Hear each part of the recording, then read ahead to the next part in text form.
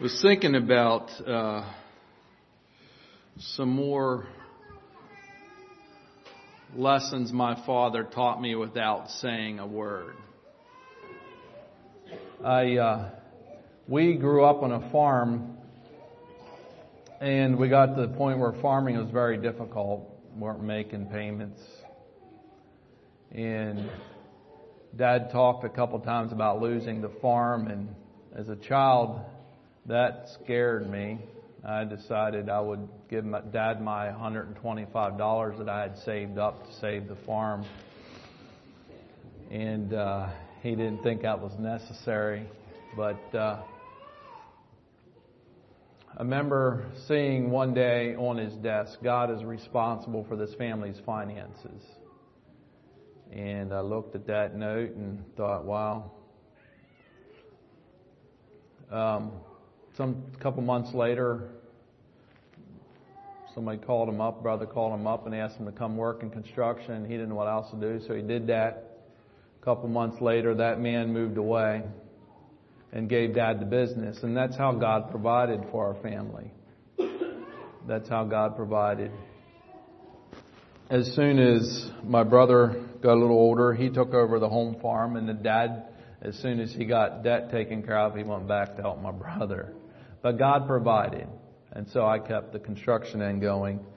I remember one of the significant turning points was we had a bunch of ground come up for bid, and it was in the military base beside us. And Dad was going in for the bid that day. And I knew that our family's life was kind of hanging in the balance with how that bid came out. Because if he lost the ground, we certainly weren't going to be farming very much anymore. And he went in every 5 years. This ground came up for bids.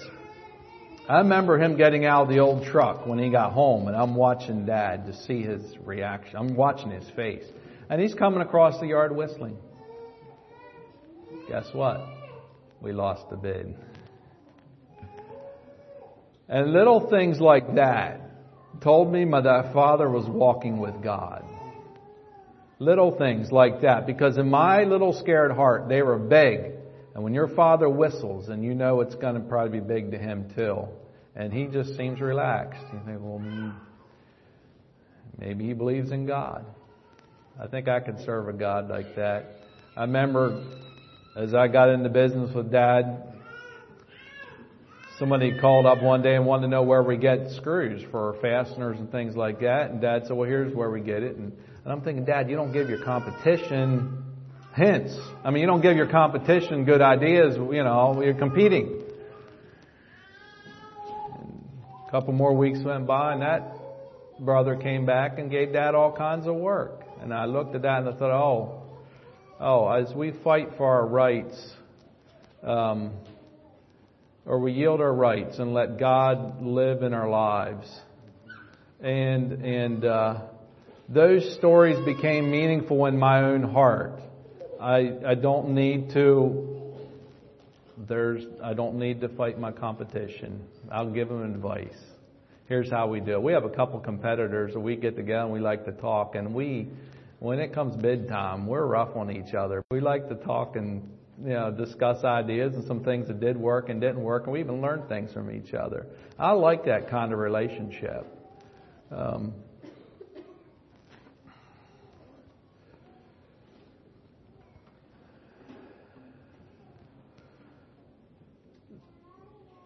My father's sister took a different route. And I don't know how many of you are wrestling with family members going different ways. But I just want to tell you children a story that came from our family. My father's sister took a different route. She married a man outside the community. And then he went with the homosexual crowd, so she remarried. And I remember my father pleading with her, please do not. This is not God's way. Don't do this. Don't do this. And then her son grew up, and 3 or 4 women later, and children to almost every one of them. And we hear this news about over in Iraq, one of the American soldiers over there committed some atrocity. And then to cover it up, the soldiers burned the whole family and discovered that that's my father's sister's son's son. Young people, you might not think that your decisions have a lot of consequences. They go long ways. And not only that, when you walk away from God, you set up generations that walk away from God. I mean, the whole generation from there down. Do you know that America would be full of Christians if the children would have stayed with their father's God? I don't think there'd be much room for much else.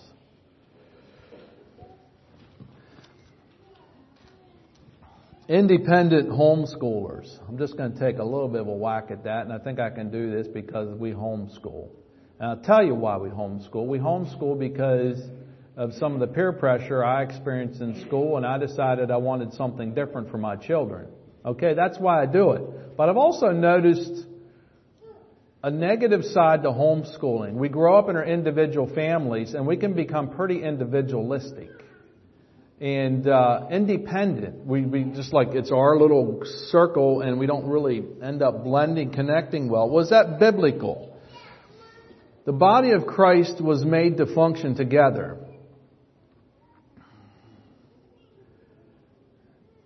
The body of Christ was made to function together. If I open up this drawer here and I pull it out, and there's an eyeball looking at me, and I slam that drawer back shut, and I pick up the next door, and here there's two hands in there laying. Can you imagine the horror that would fill your heart when you look at that? Well, it's no different in the body of Christ. When you've got body parts around that aren't functioning together with the body of Christ. And you are not the whole body. You are one individual member of the body. You are not the body of Christ. You're just one of the parts. But it is no less grotesque. But we're friends. Parents, are you givers or takers? Recently I was reading through some material, and they were talking about a couple seas over in Bible times. And the Sea of Galilee was a sea that teemed with fish. You could fish out there. Peter and his brothers went fishing. The Sea of Galilee, Jesus, remember the good experience fishing they had? They caught a whole net full and the net didn't break. 153 fish, was it? Big ones, it says. Good fishing. But the next sea down is called the Dead Sea. The same river flows through the Sea of Galilee as it does. I've got my geography correct here, right? You got the Sea of Galilee, then you got the Dead Sea. Now, what is the difference between those two seas? The one takes, but it also gives. The other one is just a taker. It all comes into that sea, and that sea is devoid of life. It's just full of salt. It never gives. That sea... Families who minister together stay together. Families who minister together stay together. I was surprised when we lived in New York how it pulled our family together. Our children were walking different than a lot of their friends were. But somehow we struggled more with peer pressure when we got back home again among our own people than what we did when we were there ministering. And I've tried to say, what are the families that are sticking together? Often ministry is one significant thing, or some kind of vision and goal that the whole family has embraced. Those families stick together.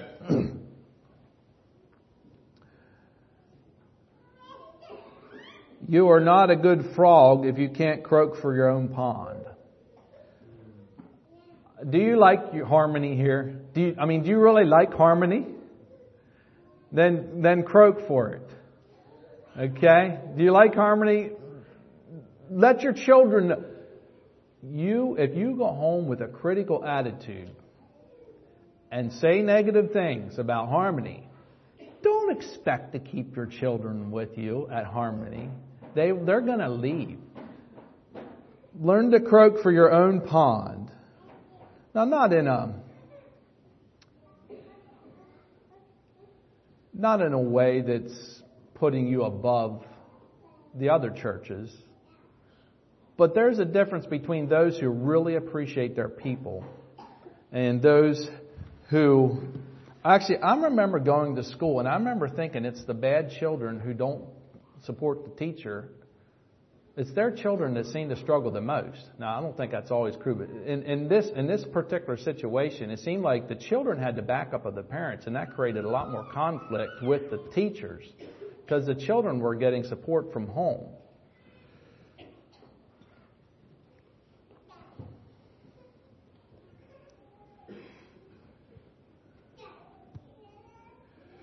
So,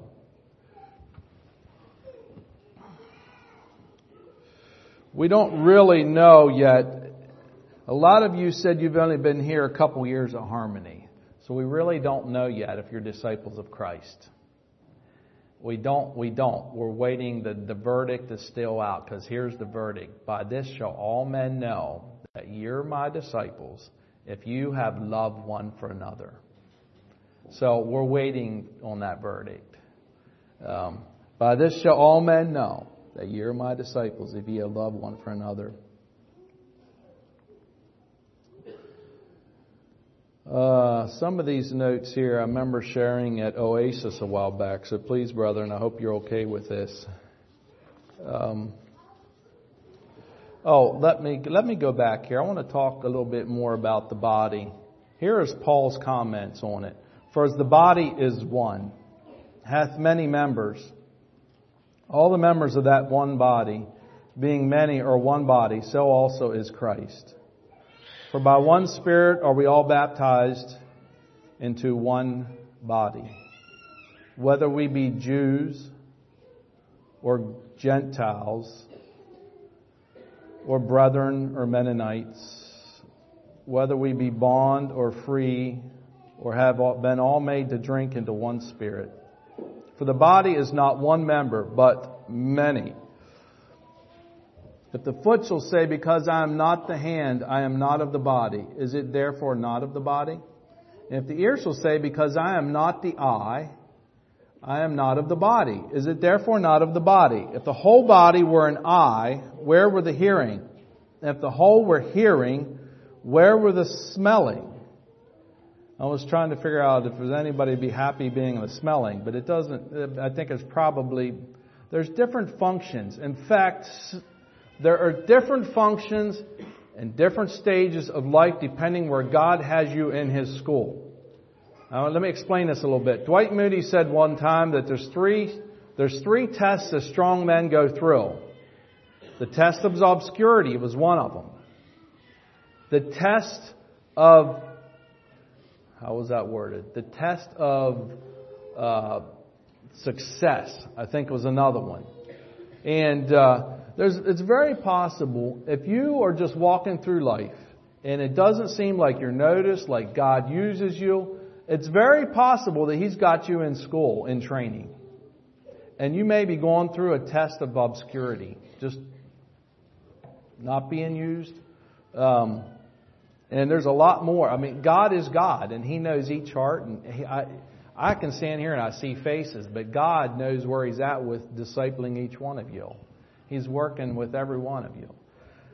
That is a great comfort to me when our children gave to the hearts to the Lord, and some of them came with deeper conviction of sin than others. And so do we want to look for a deeper conviction in the next child? Well, there's different personalities. Not all children are going to come with the same conviction, weeping, that kind of thing, confession of sin. There's different personalities. And the exciting thing is that I can give it to God and trust that He is going to keep working that which He needs to work in the children. I can give that to Him. So I wrote one poem in my life, and I keep it with me and share it every so often. And I don't plan to ever write another poem. This is it. So probably some of you may have heard this before.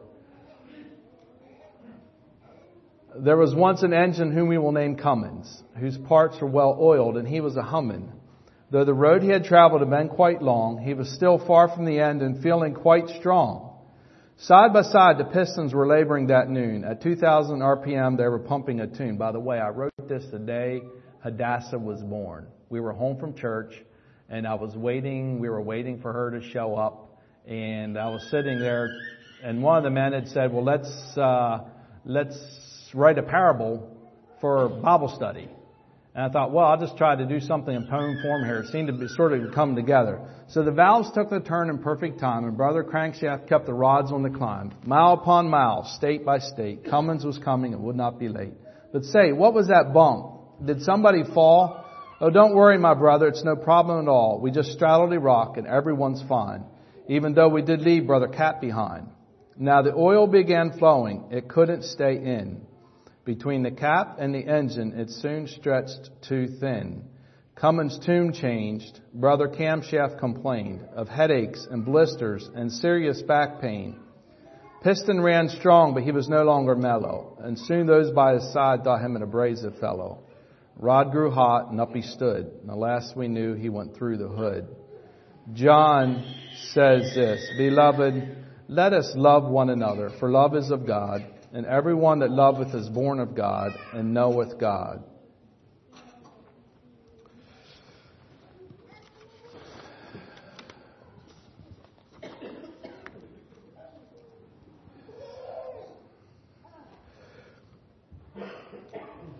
I knew I was going to run out of notes, and I decided that's okay. Here is my thought.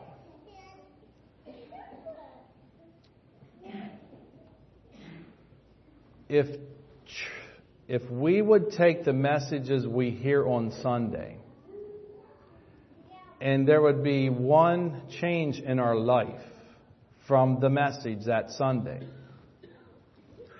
our churches would be way ahead of where they're at if we just got one thing on Sunday. We worked with the church there, congregation, for a number of years in New York. And I remember standing different times in the basement there. But one time in particular, I went down there and I looked at the records. I've shared this with Oasis the last time. I looked at the tapes and the CDs. And I looked at the dust. You could wipe things, dust come off. I thought, I can't preach a better message. I can't say more. I can't, there's nothing, I can't outrun. I can't outperform. I can't do.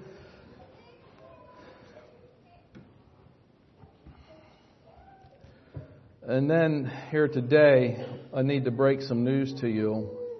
For you families, you're not doing a good enough a job. I want you to know that. You're not. And you're not gonna. You're not gonna. We need the grace of God. We need something that we don't have ourselves. So I want to talk a little bit more about humility. God resists the proud and gives grace to who? The humble. Grace. Not just the desire to do what's right, but the power to do what's right. Grace. We need the grace of God. I remember years ago, I used to go into the local Chambersburg prison, and we would sit there, and these men had a heart to do what's right. We would have good Bible studies. And then I was asking myself, what is happening when we walk out Okay, they get out of jail and they go right back to the same lifestyle. I thought we were having such good Bible studies. What's going on? And they go down the street and they meet an old buddy. They shake hands and he says, "Hey man, come over tonight." And they come over, pull a little beer out. Next thing you know, they're right back into the same lifestyle. And they had all the good intentions. And we're no different. God resists the proud but gives grace to the humble. We need to humble ourselves. I don't know how I can say it any more than that. We need to humble ourselves. Hadassah last summer was up at Faith Builders, and there was a group of young people out on the beach for the evening, Lake Erie or whatever it was. I'm not sure. I guess there's some lake close to Faith Builders there. And they were standing there and just enjoying the evening. And out on the water, some of the boys went out on the water. And maybe it was some young people from here. I'm not sure. They're out in the water, these young guys. And the rest of the young people are standing on the beach just enjoying the evening. And it's a beautiful evening. And there's a fellow out there drowning. And everybody is enjoying the conversation. And no one's realizing what's going on. And as he goes down the last time, he gets his hand above the water for one last desperate plea for help. And all of a sudden, that group of young people realized what was happening. It galvanized them to action. And one of the young men who was a very capable swimmer, started swimming, and the rest of them formed a human chain and got out and got a hold of both of them, and brought them back in. And it was a very sobering time. It was hard to eat supper, at least for my daughter it was. They went and finished their evening, brought him. Once he got in there, they actually started yelling for anybody who's got medical experience. And in a few minutes, he started breathing again. But as I think about that, if you are struggling, don't try to hide it. If your family's wrestling, don't try to pretend there's nothing wrong. Start asking questions around. Start sharing with others. Start seeking wisdom from other brethren in the church. You know, one of the greatest blessings in my life is to realize I am not going to be everything my children need. But I'm glad that there's men around who can give, just for instance, I love to sing. But don't ask me to teach you how to learn notes, young people. You're going to have problems. But we have a young man in our congregation who loves to sing and loves to instruct.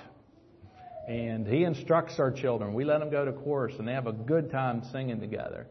And we're not going to get everything done, parents, that we want to do some days. But there are other brethren around who might be able to help you out. And so I would encourage you, look around.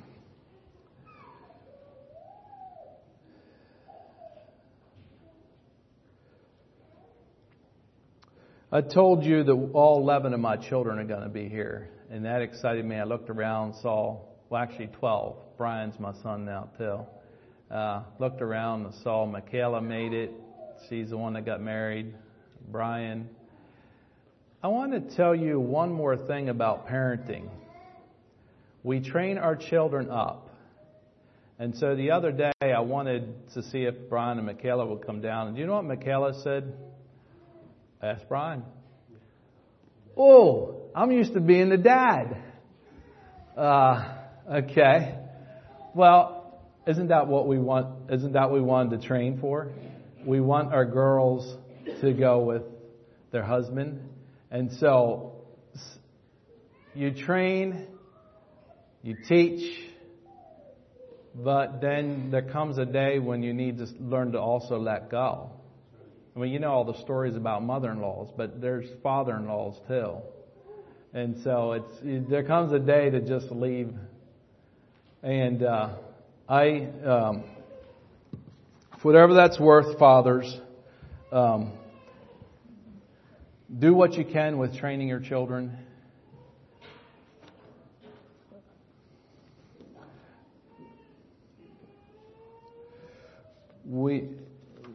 I wrote a letter to the phone team when we lost our baby. a year ago. I had always sort of looked forward. Before, when I was young, I sort of had this vision of 12 children. I don't know where that came from. I thought it'd be neat to have 12 boys. I still think that'd be neat. But God, I just felt like sort of something in my spirit, like, no, don't wish for that. And so began to watch what God gave us. And so He gave us a boy and then 6 girls. And the other day they were singing Daddy's Girl, and they had their dad in tears. And then He gave us 2 more little boys, and then 2 more little girls. And then we had another one on the way. And some reason I had in my mind, it would be neat to have 1 more little black-haired boy. I would like to have 1 little more black-haired boy. But and then actually the thought crossed my mind, well, maybe the Lord will give us a baker's dozen. I like children. And we were looking forward to this child being born. We are getting older. And he decided to come a little too early. We had 1 preemie in the hospital, so we know what the hospital experiences were like, living at Hershey and living in the Ronald McDonald House and listening to the lifelines come in and sense all the pain that is in that community there. The hospitals. By the way, the hospitals are a part of the curse. When Revelation says there'll be no more curse, there'll be no more hospitals. They'll be gone. No more curse. And with that will go the hospitals. But we're glad for what they do for us.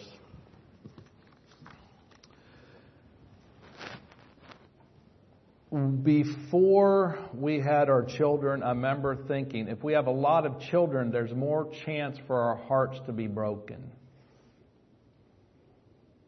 So we had a lot of children.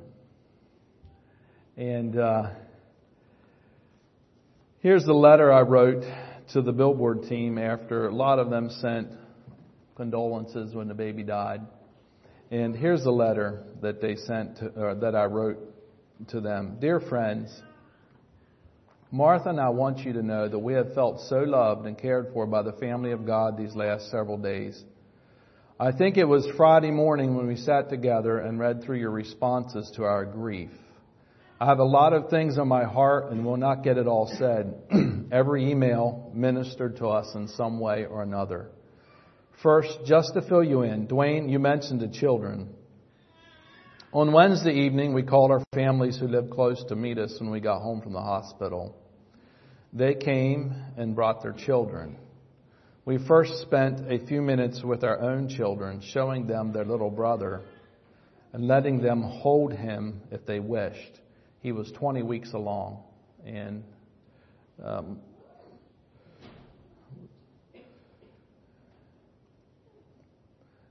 my wife lost her amniotic fluid. When this baby was born, there was nothing wrong. There was nothing wrong.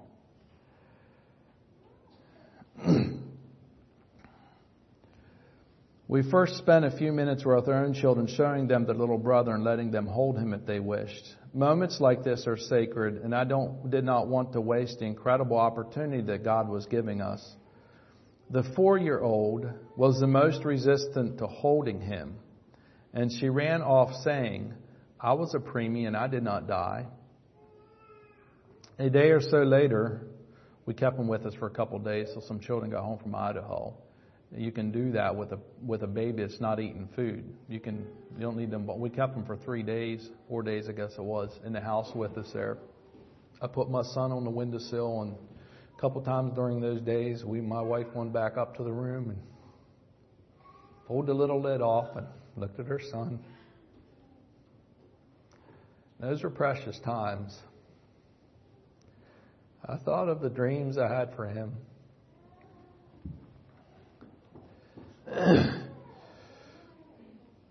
A day or so later, Martha asked her again if she could hold her little brother so we could get a picture. This time she agreed, and she sat holding her little brother, looking at him intently. And a softness came into her eyes, and her daddy stood by and wept. And a softness came into his heart. Next, We took him into the room full of cousins and aunts and uncles and grandpas and grandmas. And we again left those who wanted to hold him do so, and we wept together. And we thought that the 35 minutes between sunrise and sunset were too short.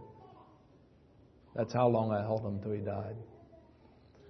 His heart kept beating for 35 minutes. And I sat there in the delivery room and held my son and cried and cried and cried.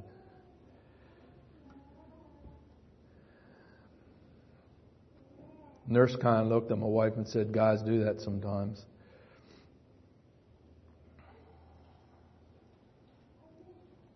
We again left those who wanted to hold him do so. Okay. The next morning we sent a call to our church family and welcomed them to come that day between 2 and 7 if they wanted to grieve with us and to say goodbye to our son. They nearly all came, one by one, bringing their children with them. By the way, if you have death, this can actually be a precious experience. Our families, church families, came in that day, bringing their children with them. I held our son and showed the children how big a 15-ounce baby is. It is amazing how many mothers have lost children. You don't realize it until you lose a child, and then you start walking through the crowds. And then, oh yes, we lost one, and we lost one. There must be quite a crowd up there. There must be quite a crowd of little fellows up there. There must be quite a little flock. Ralph, you said you shed a few tears. Thank you for weeping with us. Our children's friends came, and they put their arms around each other and wept. And young mothers came, and they asked if they could hold our little boy. And they cried as if it were their own. I think some were remembering their own losses. Tonight, there are a lot of hearts feeling soft and wondering why there are so many times we forget the big picture.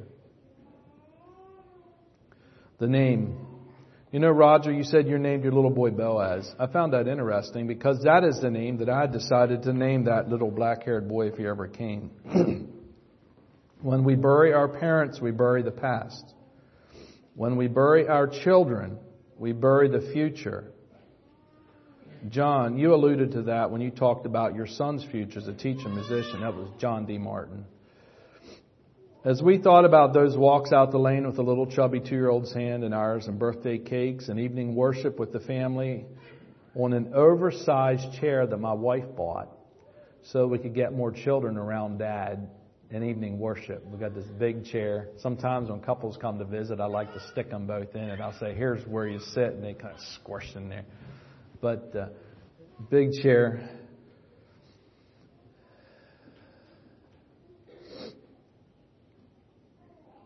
Watching our son watch his bride come down the aisle, etc., etc. We decided to name him Isaac. Isaac because we needed to put him on the altar. On the way to the hospital, my wife cried out to God, God, is there no other path to take? Is there no other path to take? It seems like I heard a voice in a garden one time. The Son of God with almost the same Father. Is there any other way? But if not my will, but thine be done. Aren't you glad that as he wrestled that night, he said, Father, your will be done.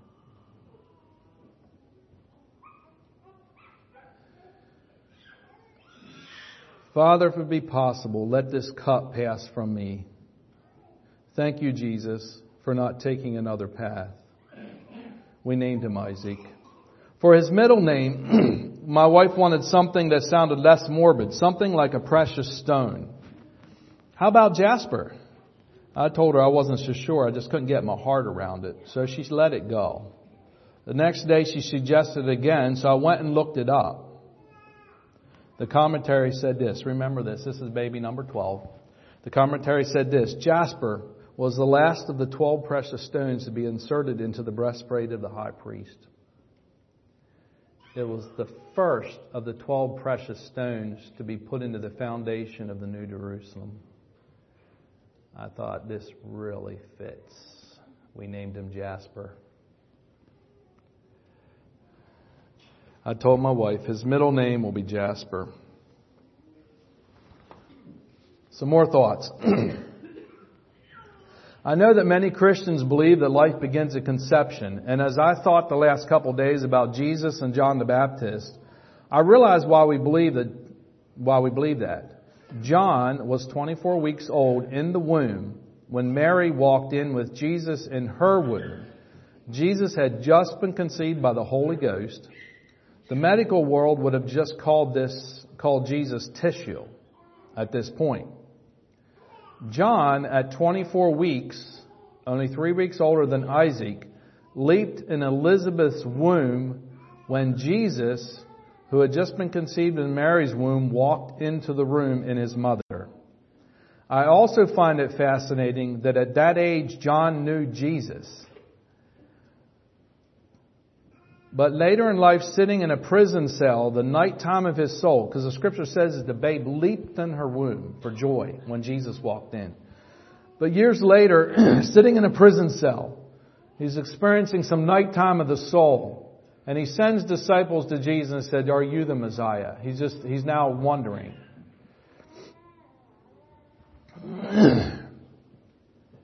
He began to doubt.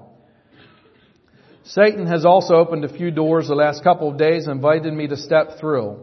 Wednesday morning I picked up my Bible and read in John chapter 15, "If ye abide in me, and my words abide in you, you shall ask what you will, and it shall be done unto you." And I thought, if I will anything right now, it is that our baby lives. And right here it says, if we ask Him, He will do it. I'm going to ask and I'm going to believe the Word of God. That night, our baby died.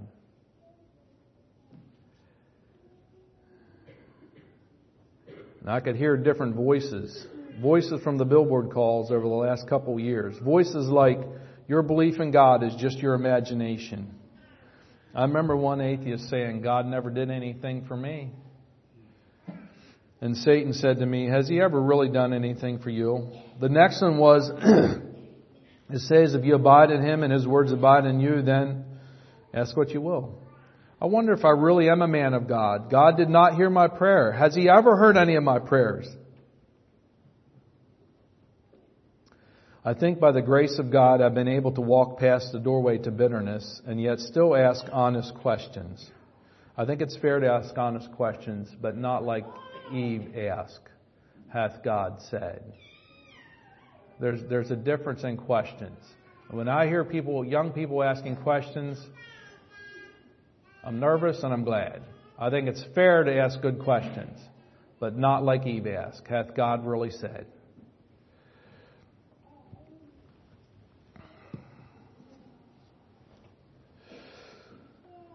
Why did God not answer my prayer? I don't have all the answers yet, but I'm wondering if maybe it has something to do with the fact that I did not know what my will was because I did not yet know God's will.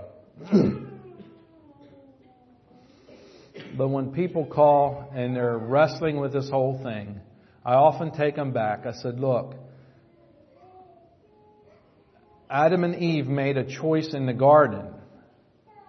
And if there's their question is, if God is good, why does He allow this evil to happen? The horrific things that are happening in society.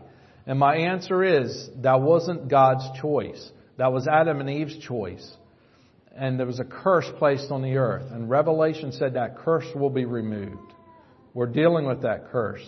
But God had a remedy. He sent, in the fullness of time, He sent His Son to walk with us, to invite us into the kingdom of heaven. Some more thoughts. After David buried his son, he went to the house of God, and it says he worshiped. I want to worship God. I want to worship Him with my words, with my attitudes, with my mind, with my heart. Today as we buried our son, my wife raised her hand toward heaven, and that little group of weeping ones found ourselves on hallowed ground, and we worshiped. When we were done, the 4-year-old, remember the one who didn't want to hold her little brother, says this. I'm not sure if she's ever been in a funeral before. When we were done, the 4-year-old said in her innocent way, wow, that was quite the burial. Not sure if she remembers any other burials, but she was spot on. We want to wrestle till the day dawns, and I cannot let go of God till He blesses us. I don't want to waste good sorrow, and I trust this week that God has touched my thigh. Until my dying day, I will walk with a limp. No, the next time you meet me, I will probably not be limping, but you know what I mean. Touched by God. And I hope I will never be the same again. I trust that you have been touched by God and that your heart is also feeling soft right now. Out of our stony grief, Bethel will raise. Out of our stony grief, Bethel will raise. As I think about our family, we will never all be together again unless we all make it to glory. Because one is already there. I don't have to worry about that child. I don't have to feel concerned for Isaac.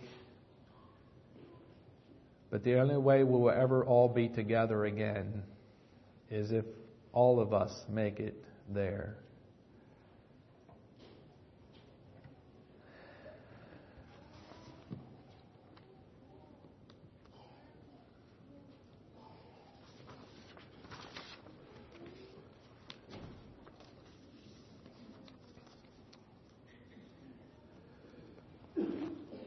Okay, so I got a couple more things. Well, Leonard asked if our family would come and sing. I said, well, that's good. We were talking about maybe doing some of that. So I think this is another thing with being a busy father. I don't even know what the program is hardly. My wife and children put it together. I could hear them singing yesterday out in the living room while I studied, but I didn't really have time. They called me out to sing one song with them, and so this is where a wife and children can be a blessing when Dad's busy. And so Martha, what did you lay out? First song?